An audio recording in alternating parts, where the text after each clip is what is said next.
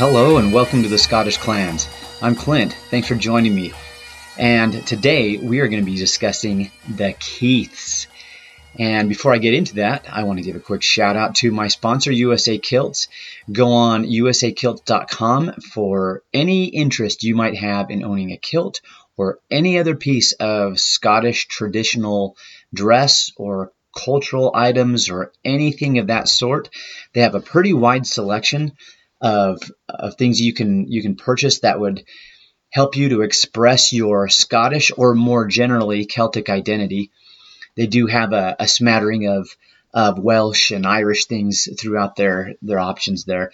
And then also hop over to YouTube if you want some quality content discussing anything that you want to know about a kilt, how to wear a kilt, what you wear with kilts. And they also expand out from there into Scottish history, Scottish culture. So go over there and look up the YouTube channel, USA Kilts and Celtic Traditions. All right, more about that later, but let's start to dig into the Keiths a little bit here. Now, I do want to give a shout out to Corey Romanat, who is a listener of this podcast, has been for a little while now, has been asking for an episode on the Keiths for a while now, and somewhere along the line, he heard me say that part of what drives how I choose what to do an episode on is the source material that I have available. And so he went ahead and compiled some sources for me. So a lot of what he compiled originally came from electricscotland.com and the Collins Scottish Clan and Family Encyclopedia, which is the source that just about every general Scottish culture / Scottish clan website grabs their information from, is that Collins Scottish Clan and Family Encyclopedia. So, but he did throw into his collection of sources a work by D.B. Miller, Delta Bravo Miller. D.B. Miller's work called Historic Castles and Families of the North. And actually that was very helpful to me in piecing together how the Keiths acquired their different properties, the connections they had with other families, and the different branches and some of the activities that happened in relation to that. So thank you, Corey, and in response to that, let's get into talking about the Keiths and what's interesting about them. Now, this is not the same format as I've done in times past where, hey, here's a clan and here's a few interesting things about them. Similar to those formats, this is not an extensive, all-inclusive historical narrative of this particular clan from their origins clear up to present. I do not have time for that sort of work, and you can pretty easily find just about everything you want to know about that. But rather than just doing, hey, here's 5 interesting things about the Keiths, like I've done in previous episodes, I want to start off a little bit of a new series of kindreds that I'm a little bit fascinated with, and I'm going to call them frontier clans because border clans is already taken and it means something completely different. So you have the border clans down the border with England, and they are an interesting subgroup of the kin-based society found throughout Scotland. Now, even though we've had this discussion, well, were clans completely a feature of the Gaelic-speaking Highlands, or did they exist in the Lowlands? How did the borders play into this? I believe I presented enough evidence for the listener, basing my argument on scholarly sources such as Jenny Wormald, John Bannerman, and others, and I have earlier episodes that you can go and check out on that subject. So let's go on the assumption. Let's start from there that the kin-based society was during certain times in the historical period of Scotland, general throughout Scotland. With that argument being made, and I think well backed up in those previous episodes using scholarly sources, I do believe that the kin-based society looked differently region to region. So you had the West Highland, or the Highland generally, and Hebridean Gaelic kin-based society, and that is kind of the core of what we refer to as a clan. And really, we use that as the gold standard to judge everything else by. Now, that being said, I do believe this concept looks different in different areas of Scotland. So I mentioned the borders of Scotland, these kindreds that did very much live in a kin-based society up against the border of England. You might, if you want to be really crazy, say that the English on the opposing side of the border may have developed similar societal features, so that would be a really interesting thing to jump into. The concept of English clans on the border. I don't know, we're going to leave that for some other time. What I mean by frontier clans is these clans that live on this frontier between lowland and highland, and what kind of a world they live in where there are these cultural elements from both sides are mixing and mingling in this frontier area. And so I would love to do a series on this, and I've mentioned this before in other episodes, but I'm going to call this a Frontier Clans episode, and we're going to do it on the Keiths. And we're going to talk about where they held the territory, what cultural elements they may have been exposed to or a part of, and do we see anything that marks the Keiths as an actual clan in a kin-based society, or were they merely an aristocratic family that looks a lot like their English counterparts farther south? All right, so what's the origin of the Keiths? This I want to just make a brief note on, because when you look this up on Wikipedia, it starts off with a Germanic tribe during the Roman period called the Chatti, and I think that's a bit of a stretch. I'm not going to go into a ton of detail. I did read up a little bit on the Chatti, and I think it's a huge stretch to tie them to the first person known as a Keith. Probably, not certainly, but probably the Keiths were a Norman family. Now, here's why I think that.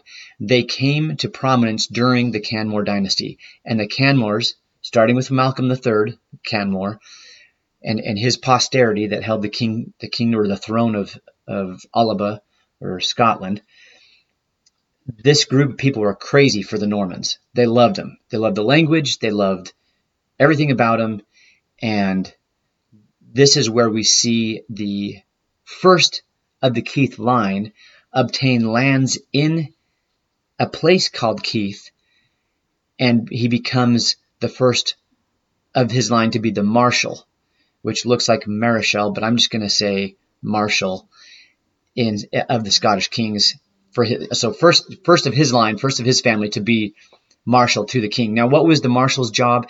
He was responsible for the royal regalia, specifically the crown, the sword, and the scepter, making sure that was well kept. And he was also the king's personal security detail while the king was attending Parliament, or the Queen, as the case may be. So I mentioned that they take their name from the territory that they were given possession of during the Canmore dynasty. This name Keith is actually a Brythonic word, and so just for what that's worth to you, it doesn't mean that the Keith people are from a Brythonic or a local native Celtic Britain background. So I think that they were Normans, but I don't know it for sure. But that's just kind of where I'm leaning toward. All right, so that's how they come to prominence in that time period. So their center of gravity for their territory is in East Lothian. That's where the lands of Keith were. East Lothian, so east of Edinburgh, for those people who don't have a map of Scotland memorized.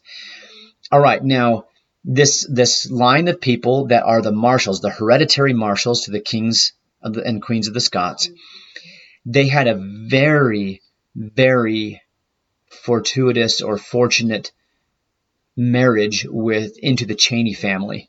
The Cheney family they were another Norman family, very powerful if you're looking at the lands, the extent of the lands that they occupied. And they did not lose their power like a lot of other Norman families who fade out, like the Cheneys did, because they sided against Bruce. No, they actually, post Wars of Independence, Still, so up into the mid-1300s, we're still occupying vast territories or controlling or owning vast territories in northeastern Scotland and up in Caithness, very, very far north of Scotland. So when I say northeast, I'm talking about the Aberdeenshire area. They had lands there, and then they had a pretty big land ownership up in Caithness, very far north. So a younger son of the Earl of the Keith Marshall married so his name is John, so he's not in line to inherit his father's position, lands, things down there in East Lothian. So he was the one that married into the Cheneys. Marries a Cheney heiress. The male line ran out, and this marriage brought into the family Inverugie and Akergill, and these are going to become very important territories possessed by the Keiths in future generations.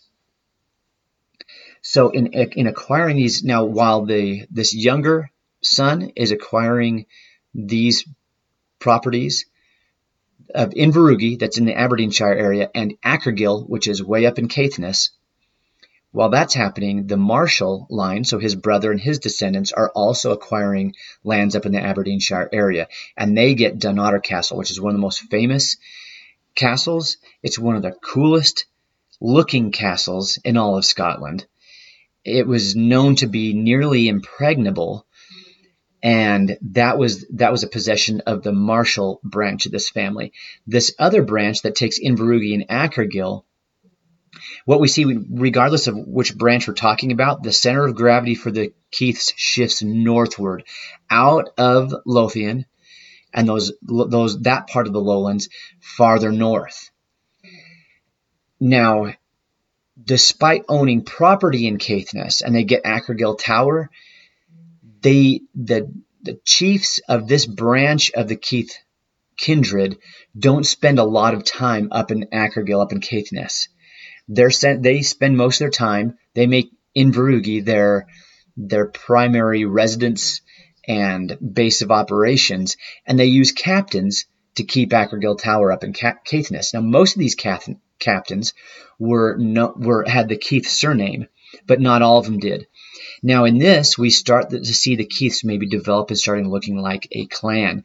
I'm reminded of these other clans, maybe like the Campbells, where they have a job to do, and most of the people that they're going to use for that job are going to be other Campbells. And so that's what we see the Keiths here doing, is using other Keiths, kin of theirs, to maintain Akergill Palace now, or Akergill Tower. Now, remember I said not everybody who was captain of that and holding it for the Keiths were actual Keiths. This is also in keeping. This is match for match what we can see in the Highlands, in the Gaelic-speaking society. We've got into long conversations in previous episodes on the Facebook group that just using strictly surnames can be often misleading when understanding the clan system, as you have people who, because this one clan is prominent in that area, they have no blood relation, but they use that surname. So that's misleading. And another thing is you have people that are very connected by blood to the chiefly line of this clan, but they choose to use the name of another prominent ancestor that splits off. An example of this would be like the MacIans of Ardnamurchan. They were MacDonalds. So are the McAllisters of the Loop. They branch off the MacDonalds. Another example of this would be the MacArthurs of Strachur. They were Campbells. In fact, they claim to be the senior line of the Campbells. But the Campbells of Loch Awe become dominant. And so, but the MacArthurs, they don't go by the name Campbell, so that can be misleading. The McAllisters, the MacIans, they don't go by the MacDonald surname. So using, and there's then smaller scale versions of that, more localized. And so using just strictly thinking of this in terms of surnames can be misleading when trying to understand the clan system.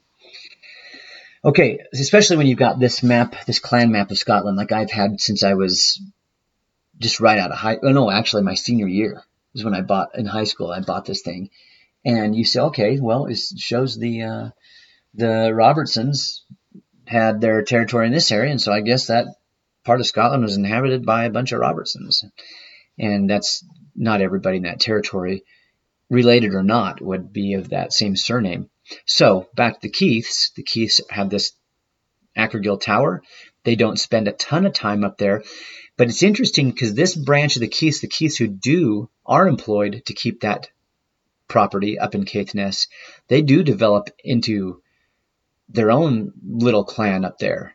They're very, very clannish looking, and I'm going to give you some examples of this from their history.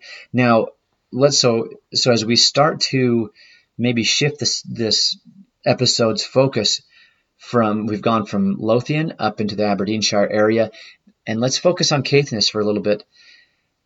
When the Keiths obtained that property in the mid-1300s from the Cheneys, and moving forward from there, I tried to look up different maps that showed the extent of the Gaelic language at different time periods within Scotland, and I got mixed results. And now I have actually read one study on this about the Gaelic language in Caithness. I don't think it went as far east as Akergill, but I don't know that for sure. And so one question I have culturally, and this goes into this concept of being a frontier clan. You know, they've got their property in predominantly not Gaelic areas, but some of their property is in it, and that part of their kindred that it lives and raises families in that area, could they A, have been Gaelic speakers because that was the dominant culture in that area, or B, been heavily influenced by Gaelic culture that would have been in close contact with that. This reminds me of a part of a paper that I read by Alison Cathcart, who, in a footnote of one of her articles that she's published, that I used in my master's thesis, and that is that in the Aberdeenshire area, it was a very fuzzy line between the Gaeltacht of the Highlands and the Scots-speaking lowlands, and the way they dress and speak and all this. It wasn't this clear-cut, well, the mountains are there, the lowland farming area is here, so we speak this and they speak that, and it's all nice and clean and cut and dry. Not so much. So that's a question I have is, and I don't have an answer for that. So if any of you know this and you can cite scholarly sources, like well-founded, no kidding, solid sources on this, I'd be interested to see that. To be honest, I didn't spend a ton of time trying to track that down, just a question I have. All right, so maybe the Keiths up in Caithness did exist there in a Gaelic cultural context, or they were very close to it. All right, let's talk about some of the conflicts that the Keiths got into, their feuds, their battles, because this is where I really think another area that they start really looking like a clan. The Keiths, now for sources, we can go into the genealogical history of the Earldom of Sutherland, which is a quite often cited source because it was written in the 1600s, so during the clan period where this is still an operating, no kidding, the clans are a thing in Scotland, more than just a society that sends out a monthly email.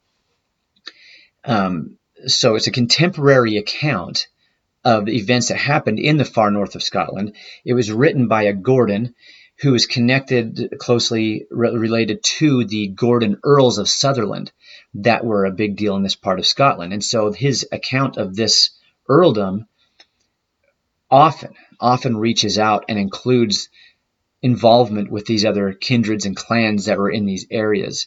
So it brings in accounts of the Mackays of Strathnaver, the Rosses of Balnagowan, the Sinclairs of Caithness, the Guns, so on and so forth.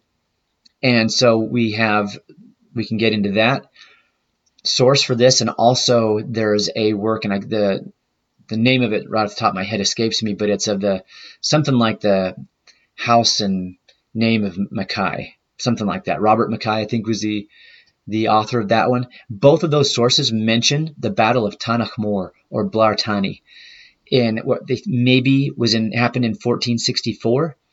This battle, we see this is a clan battle, and in the record, the Keiths are mentioned as the Keiths, not as some feudal guy who called up his tenants and took them to fight with them. It mentions them the same way that they would refer to the Mackays or the Rosses or this group or that were everybody accepts as clans.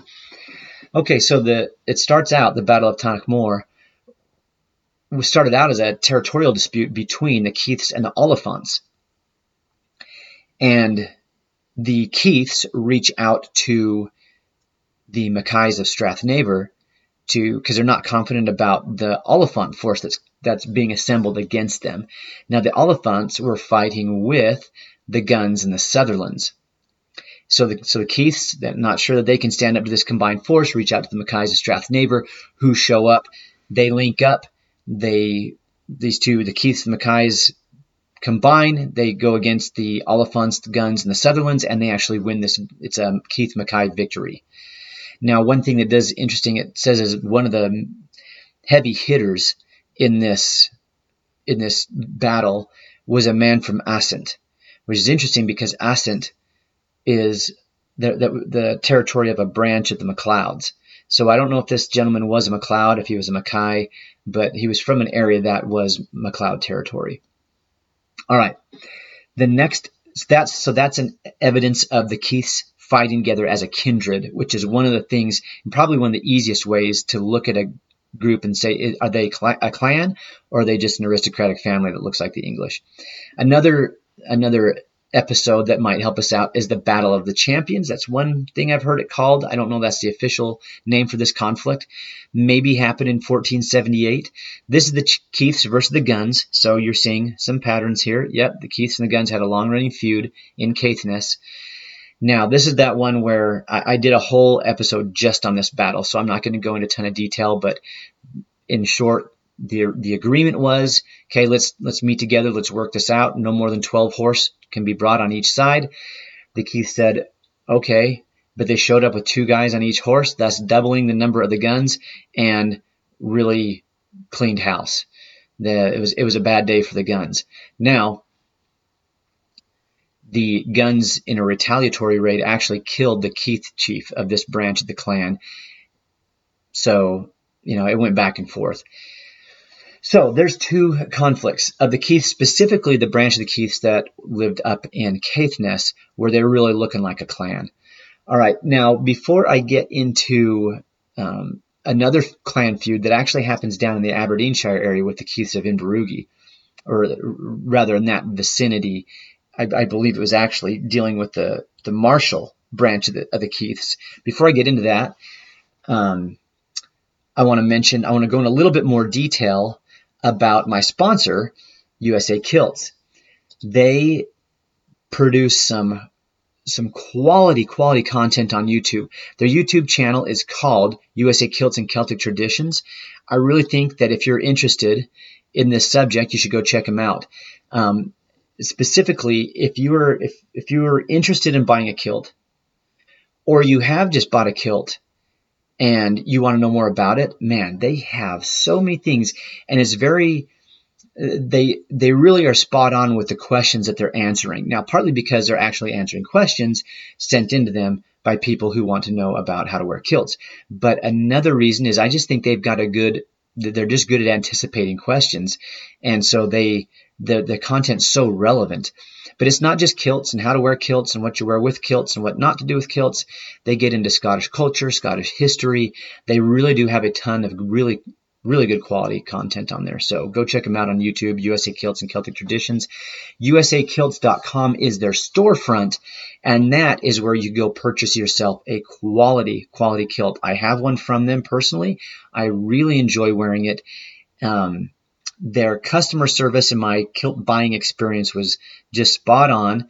They really went the extra mile in making sure my kilt fit me well, and I would definitely have zero reservation about recommending them to anybody else. Also, it's free shipping anywhere in the United States, so go check them out, usakilts.com.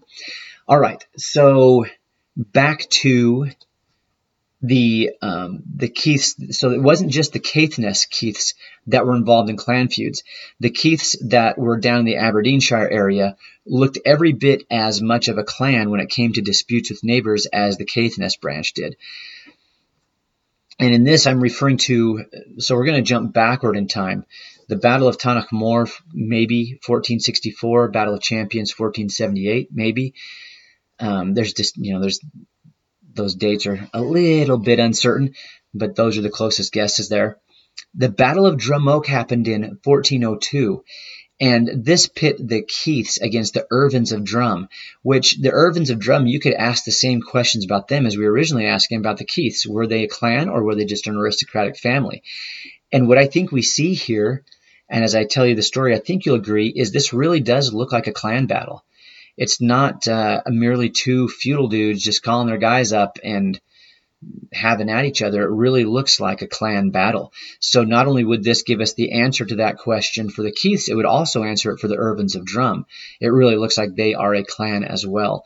So teaching us that this clan concept, this kin-based society, was not completely relegated to the Gaelic-speaking Highlands, that there was a version of this in the lowlands as well. Now, I'm not here to claim to you that it looked exactly the same in the lowlands as it did in the highlands, but definitely qualified as a kin-based society. And really at its heart, that's what a clan is.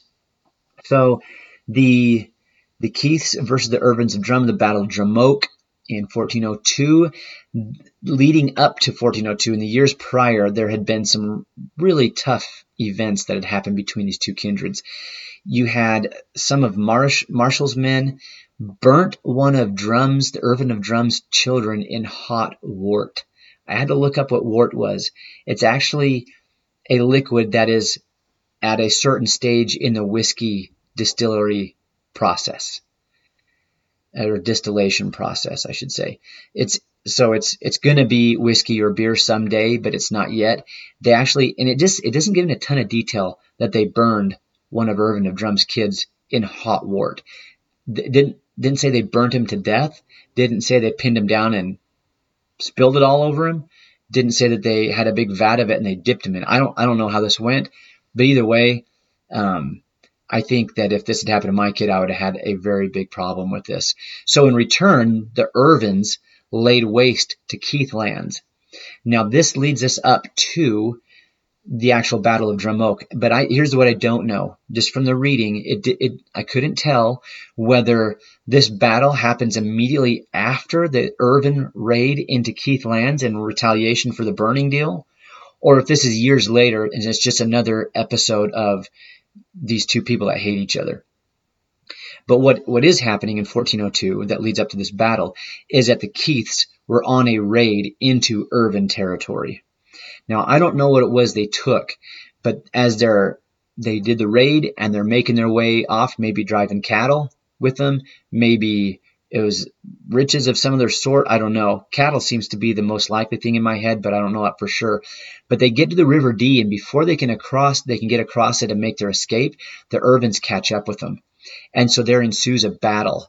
Now, a bunch of Keiths were killed by Irvin weapons, but there were other Keiths that were not killed by Irvins, but there's a deep part of the River Dee right here where this battle took place, and I'm just guessing some of them were wearing armor that was too heavy for their swimming capability, and they drowned in this.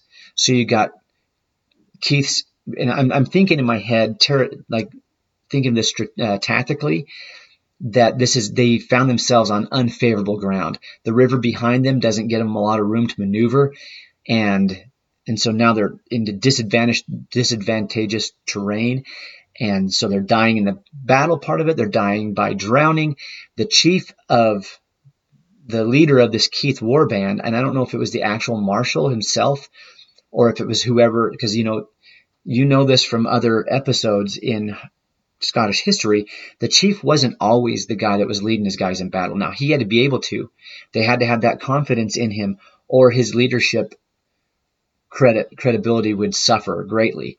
but it didn't mean that he always was the one. This is in popular culture. To give you something that you may have actually watched on TV, this is the story on Outlander where you have the Mackenzie chief, but it's his brother, Dougal Mackenzie, that actually is the warband leader. That was very common. The Sutherlands, that I mentioned earlier, not just the clan Sutherland, but also the Gordons who would inherit the Sutherland earldom, they would use the Murrays as their military arm. And it's not that the Murrays did all the fighting, but they were the leaders, the tip of the spear when the Sutherland kindred went to battle. Also, another example of this is the Campbells of Auchenbreck. They were the Earl of Argyll. This branch of the family was the one that was in charge of all things military. So we see this happen. So with the Keiths, I don't know whether it was the actual Earl Marshal or whether it was a guy that he had in charge. He had made it out from the fighting, made it across this pool, this deep part of the river without drowning, made it to a rock out in the middle of the water that he crawled up on for relief. And just when he's thinking he's made it away, an Irvin arrow takes him out. So it was just a bad day for the Keith clan. But I think what it really shows is the value of getting into that story is to show that this is a clan battle. This is a clan battle between the Irvins of Drum and the Keiths. And no, like I said earlier, probably not every single person fighting had a Keith or an Irvin last name, nor would they necessarily have to be related to it, to the main branch. But anytime that you can call up men of any degree of relationship based on real or perceived kinship, where you're not exclusively using the feudal system, I'm saying you're in clan land there. So that's what I think. Now, let me just pause on that comment because that brings up something important that I was just reading on our Scottish Clans group. By the way, great things are happening on that. And I still see comments that make it sound like it's just we're getting this feudal system as it worked in Scotland a little confused. I have seen people say, hey, the feudal system came in and displaced the clan system, or that the clan system was the feudal system in Scotland. Guys, the feudal system and the clan system are not mutually exclusive. They're two different systems, but they can work side by side, hand in hand. You can have the Earl of Argyll, who is a Scottish nobleman, politician, who is also the head of a West Highland clan, who look to him as their clan chief way more than they do their feudal superior. But he still is the Earl in a very feudal capacity. There are still people on his territory that he can command because he's the Earl. And it doesn't matter if they're related to him or not. But the fact still remains that there's a ton of people that will answer his call because they look at him as a chief. These two systems merged, especially when the Normans came into Scotland at the invitation of David I and then a bunch of the Canmore kings. So just to say that, there seems to be so much confusion on this concept. All right, so that's what I have about the Keiths. The last thing, just one little point that I do want to point out about them, because they were the Scottish royalty's marshals. And never did that capacity present itself more than when Oliver Cromwell brings his boys up into Scotland. And things are going poorly for his enemies, which include the Keiths and William Keith, 9th Earl Marshal, as it's his job to make sure these symbols of Scottish sovereignty. And guys, I know that there's issues with that concept because it's the Stuarts that are deposed and are fighting back, and there's all sorts of things going. But the remnants, the symbols of the Stuart dynasty, he's in charge of those symbols: the crown, the scepter, the sword. And so guess what? He's got one of the most impregnable castles in all of Scotland, in Dunotter. And so he has the regalia shipped off to there, thinking it'll hold out. Well, Oliver Cromwell hears about this, and he makes a beeline for Dunnottar, and he's laying siege. He lays siege to Dunnottar for 8 months. That's how long they held out there.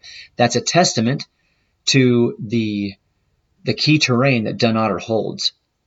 Now, it wasn't an actual Keith that was commanding the garrison of this castle. It was an Ogilvy. But and the Ogilvy, this gentleman did his job well, and during this 8-month siege, they actually successfully smuggled out the regalia, the honors of Scotland. And there's a couple of different stories about how that happened, but I won't go into that.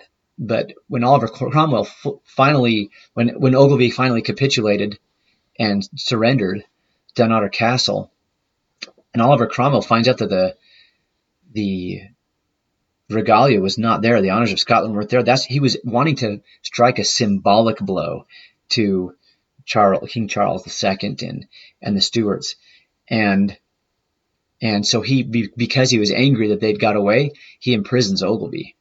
But I think this is just an interesting example of the Keith marshals doing their job as the marshals of Scotland and making sure that those, and it was a team effort, definitely. They didn't do all of it, but it was their castle that he shipped them off to where he thought they'd be safe. And ultimately they were successful in that. All right. So that is the episode on the Keiths. I hope you enjoyed it. Corey Romanot, first of all, I hope I said your last name right. Second of all, I really hope you enjoyed it.